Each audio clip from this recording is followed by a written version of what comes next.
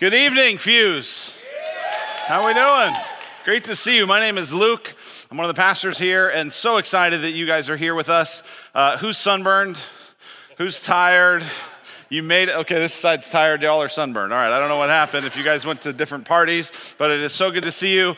We've already honored the mentors, and I just want to just add my praise to that. It is so cool the way that you guys invest in these students. You guys are exhausted. I mean, I'm just praying for your bosses tomorrow. I don't know what kind of output they're going to get, but I know that these students have gotten your best, and I just really appreciate that. So thank you for that. The tradition we have around here for Fuse, this is kind of a standalone week where I'm going to preach a message that kind of connects with what the students have been doing all weekend, and then next week we'll get back into the book of Exodus. But what the tradition is that I'm going to actually give a message tonight that's really directed to the students while the rest of you listen in. So that's kind of what we're going to do tonight. And there's a lot. I mean, I'm old now. Right, I made it through a few different waves of those things, and I was still standing, right? And so there's a lot that I don't really get about you guys, but one thing I definitely get is the appeal of Watt socks. So I'm representing tonight. Got my Watt socks on. On these calves, it's just like a big giant head, But that's just how it works. So I love the Watt socks, and I do want to kind of try to make sure you know that I'm like a real person, that there are things about me that might actually even surprise you. So I actually asked my two oldest daughters, they're 13 and 10, I said, hey, what are some things that you think would surprise most of the students if they knew about me? And the first thing they said, both of them right away was, I think people would be surprised that you're normal.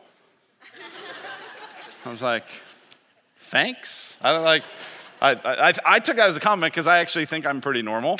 But then I thought, well, how do you guys know what normal is? Maybe we're just weird. Maybe our family's just goofy and messed up. And so how do you know that? But they said, I think people would be surprised to know that you really love to play video games.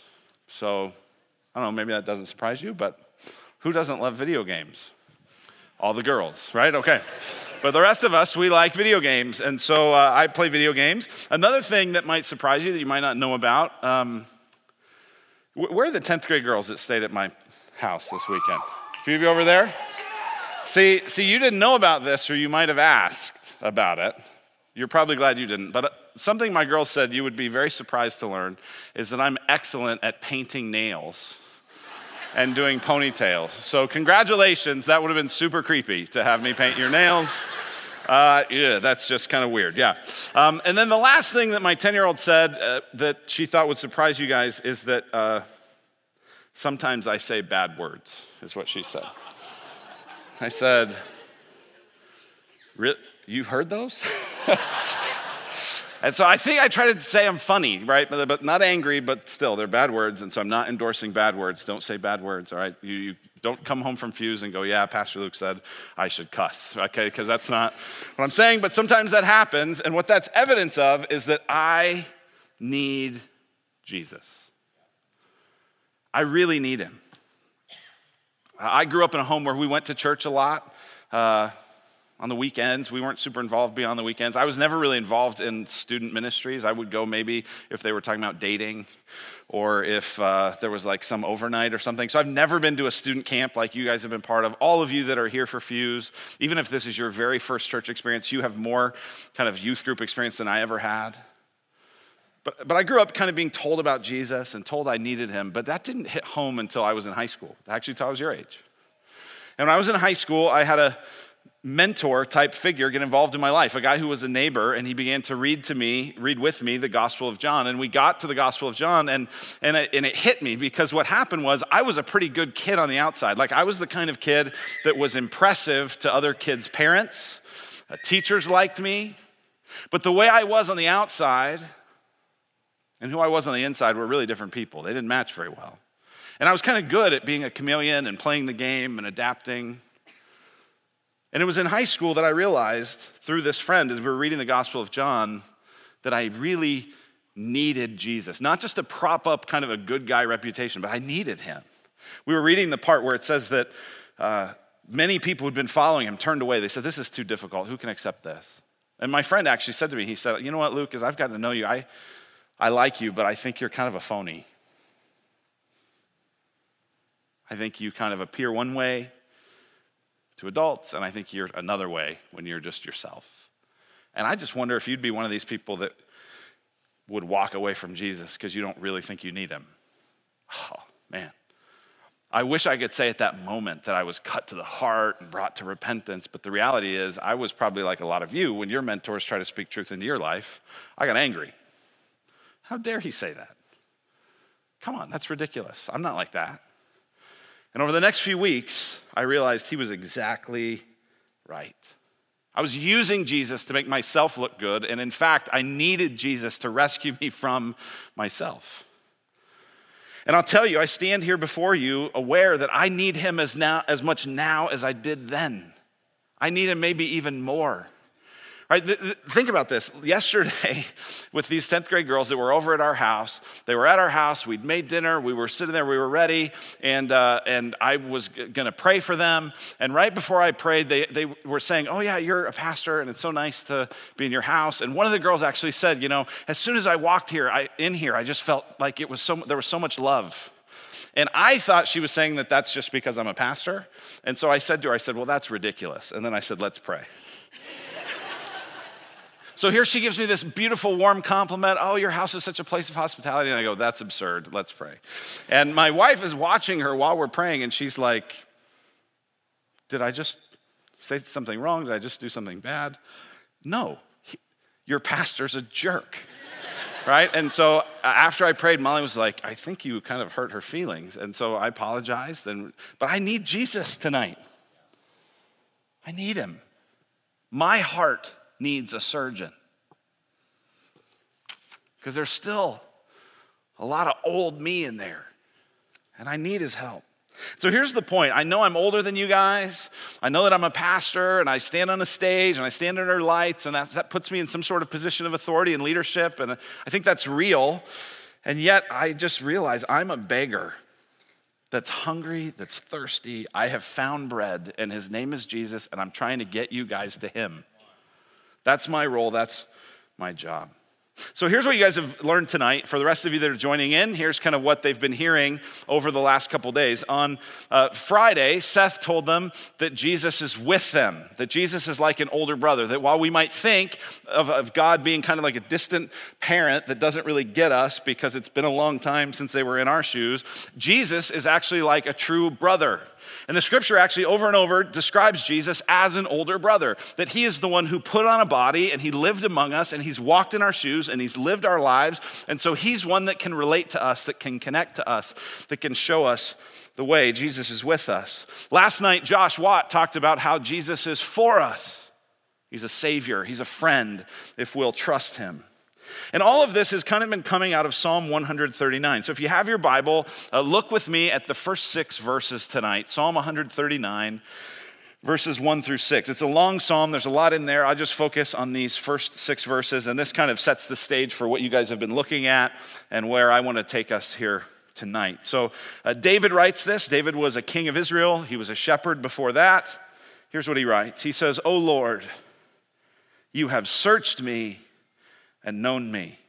That word searched means you have investigated, you have sought out, you have gone diligently to find information. God is not just distantly knowing us, but he's searching us, knowing us. Verse 2, you know when I sit down and when I rise up. In other words, you know the things I do. He says, you discern my thoughts from afar. So God, you don't just know what I do, you know what I think. You search out my path and my lying down, and are acquainted with all my ways. Even before a word is on my tongue, behold, O Lord, you know it altogether. You know it completely, you know it thoroughly, you know it inside and out. So God, you don't just know what I do, you don't just know what I think, you know every word I say, you know everything about me. Now, I don't know about you, but that feels mostly like a threat. Like if I came to you tonight and I said, hey, God knows what you're thinking. Right? Wouldn't you kind of initially be put on the defensive like, what was I thinking? Right? But the reality is this is offered as a comfort. This is offered as a blessing that God knows you. He knows your thoughts. He knows your words. He knows your actions. And he is protecting you. He's for you. Look at what it says in verse 5. It says, you hem me in behind and before, and lay your hand upon me. That word hem is actually a military word used in the Hebrew scriptures to describe an army that would surround something. So God is surrounding us in protection. He's behind us, it says. He's in front of us. His hand is on top of us. We are surrounded because God is for us. And so he says in verse 6, such knowledge is too wonderful for me. It is high, I cannot attain it. In other words, God, I can't understand how you could know all this about me and still be for me, still be with me. I don't get it. So that's what you guys have been looking at this weekend. And so I want to close this weekend, really asking this question. Here's the question. So what? So what? All right, turn to your neighbor. Say, so what? So what? Right? Okay, God's with you. God's for you. So what? Because listen, you've had this nice cocoon experience this weekend, haven't you? I mean, it's just been really great. You've been surrounded by friends. You've been surrounded by people who love you. You've had people from the church feed you. You've gotten no sleep. You have had a lot of fun. You've just had a great experience. And a lot of you are headed back to reality in the next hour. Some of you are going to get home. And for many of you, home is not a place that feels as good as this has felt. And then you're going to be turning the page to what comes tomorrow. Oh, that's school. Some of you have homework to do. Sorry to remind you, good luck with that. Right? And you're thinking about, okay, well, what tests do I have? And what things are coming up? And I got to get back to practice. And I got to get back.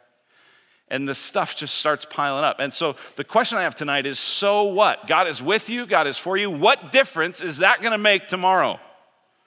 What difference could that make in the rest of your life? So that's what I want to talk about tonight. I want to flesh out some implications of this reality that God's with us and for us. So let's pray. Let's ask for God's help together.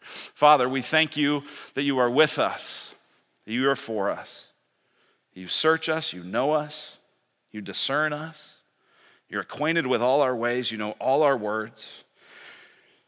You go before us and you're behind us, you're on top of us, you're surrounding us with your love. God, help us to see why that matters and where that leads us. We pray tonight in Christ's name. Amen. Amen. All right, so I have two ideas of why I think this idea matters.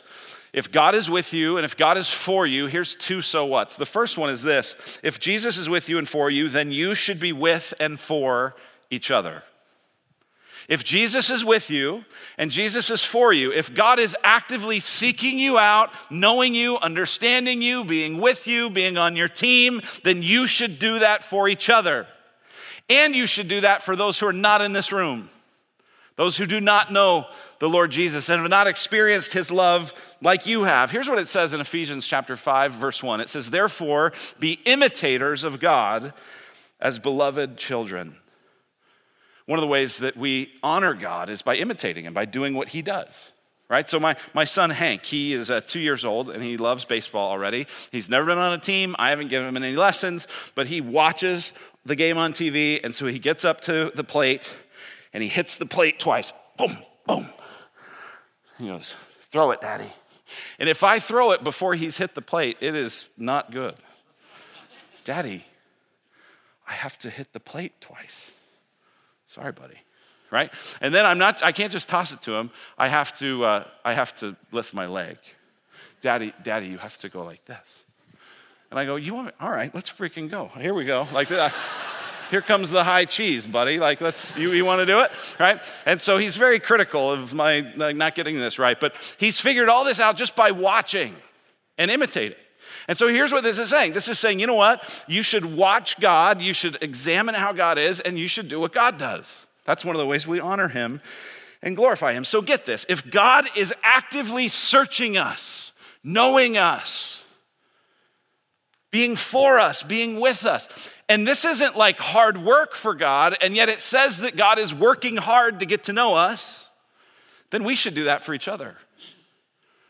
And there's a part of this that we can't really do like God does, right? That's kind of the point of verse 6. Such knowledge is too wonderful for me. It's high. I cannot attain it. In other words, I can never know fully like God knows. This is what theologians, are you okay getting a theological word on Sunday night? Can I teach you some theology? Some of you are like, theological, what's that? Okay, so that was your first word. That means the study of God. But in theological scholarship, what they talk about are these characteristics of God that are called incommunicable and communicable. Ooh, don't you sound smart. Say incommunicable and communicable. Okay, incommunicable is the verse 6. It's the things of God that are just too high above us. They cannot be understood. They cannot be communicated. We can't fully do them the way God does.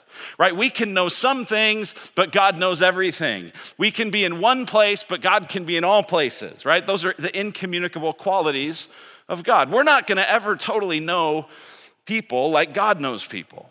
But we have this in common with God. This is a communicable quality that we have. We can get to know people. We really can. And so if God is with us, and if God is for us, we should be with and for each other. Here's what I know. This is why some of you love youth group. Look up here. You track with me just a little more time. I know you're tired. This is why some of you love youth group. This is why some of you love being at our church. This is why you love coming on Wednesdays. Because where the rest of the world is always trying to get you to measure up, here you're just loved. Where in a lot of other places, people prejudge and assume they know everything about you, here they know you. They love you. You have people who've walked with you for years, and they love you, and they've been with you through the bad stuff, and they've been with you through the good stuff. And you've experienced that kind of love. Here's what I'm saying. If that's what we've experienced from God, that's what we are commanded to give to others.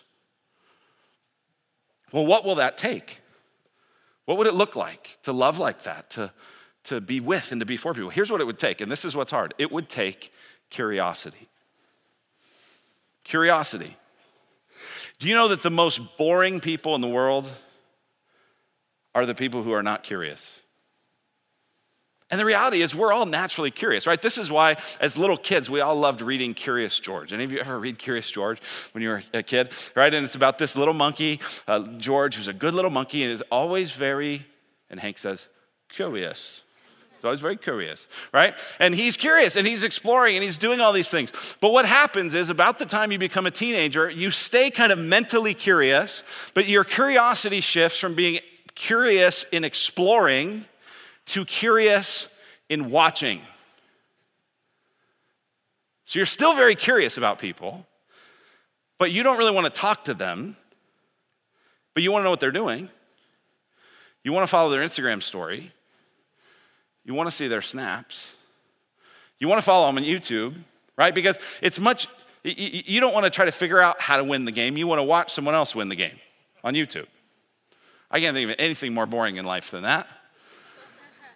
Right? But this is why, I mean, it's not, get this, it's not that we're not curious, it's that our curiosity becomes watching what other people are doing rather than really exploring it and getting to know them. And so here's what I'm challenging you to do. Would you get to know people in your life like God has gotten to know you? These people around you, get this, the people that you are going to school with tomorrow, they are known by God. He sees them. He cares about them. And you go, well, if God cares about them, why doesn't he send someone to help them? He is. You. God is with you. God is for you. Take God to them. But the reality is, most of us go, oh, I'm so glad God loves me. And I'll let them worry about them. No curiosity. And it's really quite unloving. Now, let me tell you guys a secret. This is just for students. Don't tell anyone else. But I have meetings sometimes with people at the church, right? We got a lot of new people in the church, and as many as there's too many people to be able to like have a lot of one-on-one relationship for me with everybody, but I try to meet as many people as I can, try to connect with people who are leading or who are serving in different ways. And when I do that, I kind of say, hey, no agenda here. You're not in trouble. You didn't get called in the principal's office. I just let's just get to know each other. Can I tell you something? 9 out of 10 times, I'm the only one who ever asks a question during those meetings. We go to lunch, I always finish first because I'm asking questions and they're talking. Now get it. I think there's at least 3 reasons why this is the case. One reason is I'm good at asking questions and I'm curious. And so I can just keep them talking while I ask questions. 2 is I'm in a position of leadership, and so I'm intimidating, even though I don't think I am. I am, I guess. 3 is people think they already know me. They hear me talk. They've heard stories. They've heard about Hank. Oh, I already know him. And I'll tell you what, it feels pretty lonely sometimes to be the only one who's curious and have no one be curious back. Don't you feel this? Some of you, right? Like you're at a point now where you're getting to like your junior, senior of high school, and there's a certain way you were when you were a freshman. And you're like, thank God I'm not that way anymore. But everyone in your life has already pegged you that you're still that way. And you can't get out of that box. And you feel like I'm not that person and they don't really know me. Isn't that lonely? Listen, we as the people of God, we can't do that to other people. We have got to love them. We've got to show them that we're with them, that we're for them. Think about the difference this could make in your school. Think about the difference this could make on your team. Think about the difference this could make as you begin to head into this next season of life. If you were a person who was curious, who moved from watching to exploring, from just answering questions to asking them, to sitting across with someone who's an image bearer of God, and being interested, oh, you'd set the world on fire. If Jesus is with you and for you, then you should be with and for each other. What's the other thing? What's the other so what? Here it is. If Jesus is with you and for you, number 2, you don't need to be afraid. I got good news for you tonight. You don't need to be afraid. Right? We all know that the statistics on anxiety and fear and depression are through the roof, and we don't need to talk statistics, we can just talk stories, right? I mean, we could just go around here and talk about the different challenges that we're all having in these areas. And I'll tell you, can I tell you why I think that the next generation is really struggling with anxiety and fear? Can I give you I'm not a psychologist, so I don't have like a real answer, but can I give you my answer? It's because you all are being raised by people who are terrified. Us. We're anxious. We're scared. We're afraid of the future. We're afraid of having enough money to make the money last as long as the month.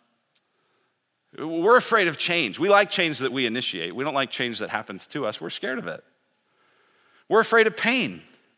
We're afraid of diagnosis. We're afraid of doing a bad job raising you. We're afraid of doing a bad job of caring for your grandparents. We're afraid all over the place. And we're afraid of being found out. You know that there's a lot of you who are going to go home tonight to parents who don't know who they are. By the way, if we just rewind a minute, when was the last time you were curious about your parents? What they're going through, what they're feeling. But they're afraid just like you are. And that fear and that anxiety, it spills out on you, which is why you're afraid, which is why you think, gosh, what do people really think of me? Right, think about this. When you're sitting there at lunch with a group of people and you're laughing and you're talking and you're having a great time, and then one girl gets up and leaves, what happens? Who's everybody talk about? Her. Him. Right? Spoiler alert here. When you get up and leave, who do they talk about? You. That's why you should be careful who your friends are. But it also means you got to be thinking, what do people really think? Some of you, sadly, you don't have to wonder because people tell you. And they pick on you and they bully you and they say things that are just devastatingly painful. Some of you are afraid of your parents finding out. And I don't know what they're going to find out, but you do. Right? And so I think, parents, I think this would be a fun game to play. Just every now and then with your kids, walk up to them and go, I know. Believe me, I know. Right? And they'll start going, whoa, what did I, because a lot of them are hiding something. Now be careful, they might call your bluff on it, so I don't know if you want to actually do that game. But some of you are hiding. You're hiding from your parents. Some of you are feeling all this pressure, right? Some of you, you're going to be the first kid in your family to go to college. You're going to be the first kid to break a cycle, and you're feeling the weight of that, and you feel like, I don't want to let people down. Some of you, it's just more primal. It's just like, what if I never get a date? It's a legitimate fear. Here's the number one command in the Bible. You know what it is? Genesis to Revelation, there's all these different commands. You know what the number one command in the Bible is? Do not be afraid. Do not be afraid. Why? It's one thing to just say, well, stop it, knock it off, snap out of it, don't be afraid. That doesn't work. We have to remind ourselves why we don't need to be afraid. And here's the answer: because God is with you and because God is for you. Look what it says in Psalm 118, verse 6. The Lord is on my side. I will not fear. What can man do to me? Let's say that all together, nice and loud. The Lord is on my side. I will not fear. What can man do to me? Listen, when you think God's with me and God's for me, so what? Here's a so what. What if you walked through all of your next day, between every class, before every practice, and you thought, the Lord is on my side. I will not fear. What can man do to me? The Lord is on my side. I will not fear. What can man do to me? It would transform you. You would be bold. Not bold in your own strength, not bold in some kind of weird self-esteem, but bold in the strength of God. What can man do to me? Some of you are going, what can man do to me? You got to be kidding. Man can do a lot to me. Man can disappoint me. Man can hurt me. Man can let me down again. Man can create all kinds of scars in me. What do you mean, what can man do to me? Man can do a lot, but God can do more.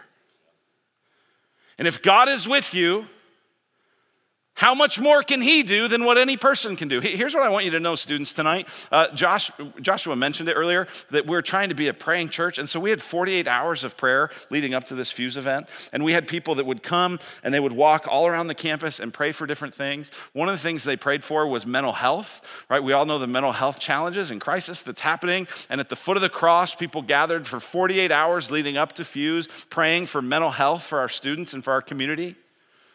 And I'll tell you, we did a time of 24-hour prayer before our grand opening, and I had people coming to me after this one, before Fuse, saying, this was way more emotional.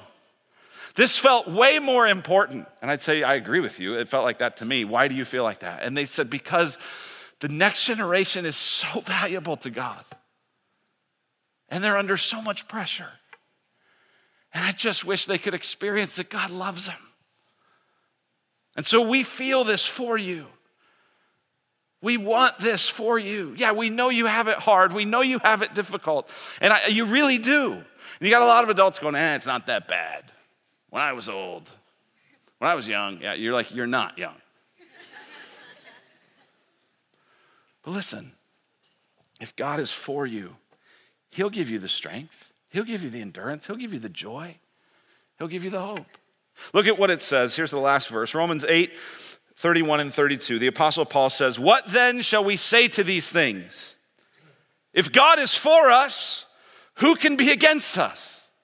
He who did not spare his own son, but gave him up for us all, how will he not also with him graciously give us all things? The Apostle Paul says, if God is for you, then it doesn't matter who's against you because he's on your side. And here's how you know that that actually makes a difference. Is there was a time when God was not with us and when God was not for us. And that's a time when we rebelled against him.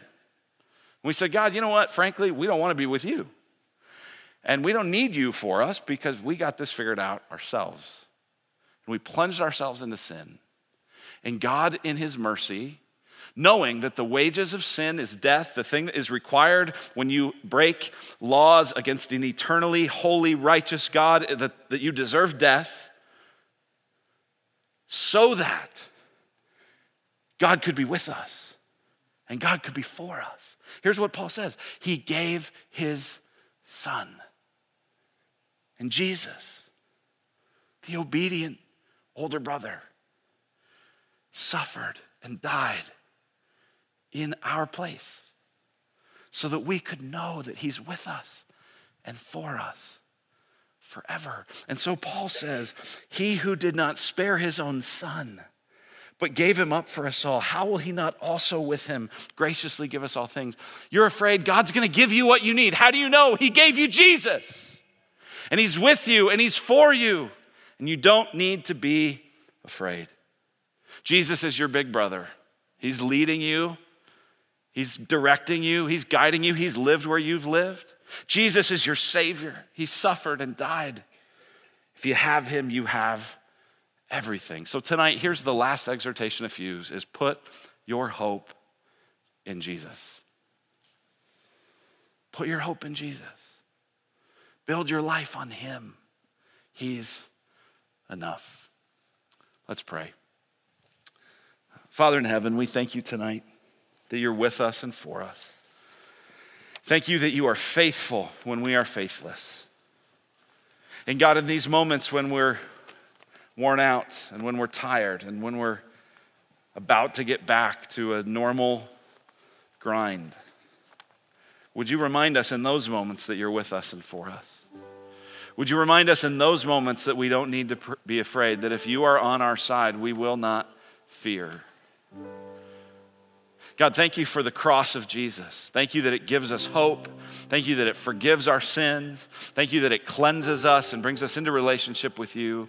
And God, we need you every single moment. God, help us experience your love and help us give it away to others. We pray in Christ's name, amen.